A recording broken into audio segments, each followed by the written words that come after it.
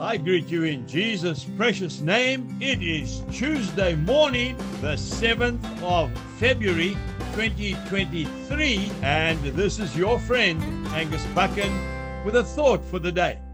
If we start off in the first book of Kings in the Old Testament, chapter 3 and verse 9.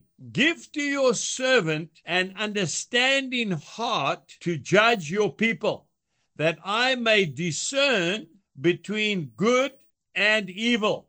For who is able to judge this great people of yours? And then we go to the first book of Corinthians, chapter 6 and verse 1. Paul says, dare any of you, having a matter against another, go to law before the unrighteous and not before the saints. Paul says, how can you go to an unrighteous, a secular court to sort out problems when you as believers have got all the answers?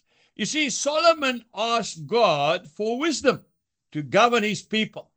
Solomon wasn't born with wisdom. He was an ordinary person like you and I.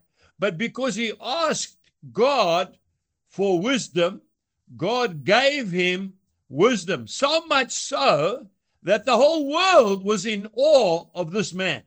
The Queen of Sheba from Ethiopia, she traveled, I think it was like 3 months to get to Jerusalem to come and visit this man because of the incredible wisdom that he had.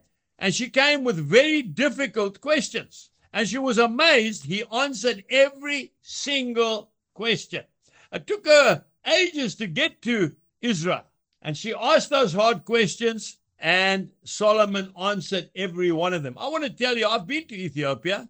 Jill and I have been there. They have been worshiping the God of Abraham, Isaac, and Jacob for no less than 3,000 years.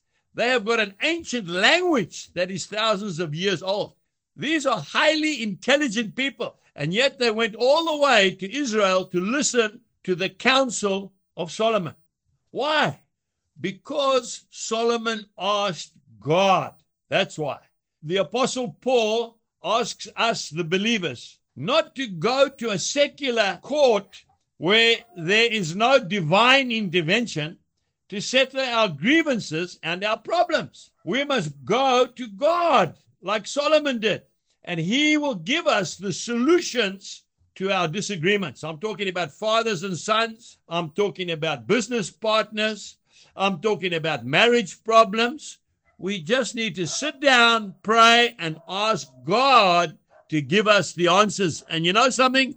He'll do it. Jesus bless you, and have a wonderful day. Goodbye.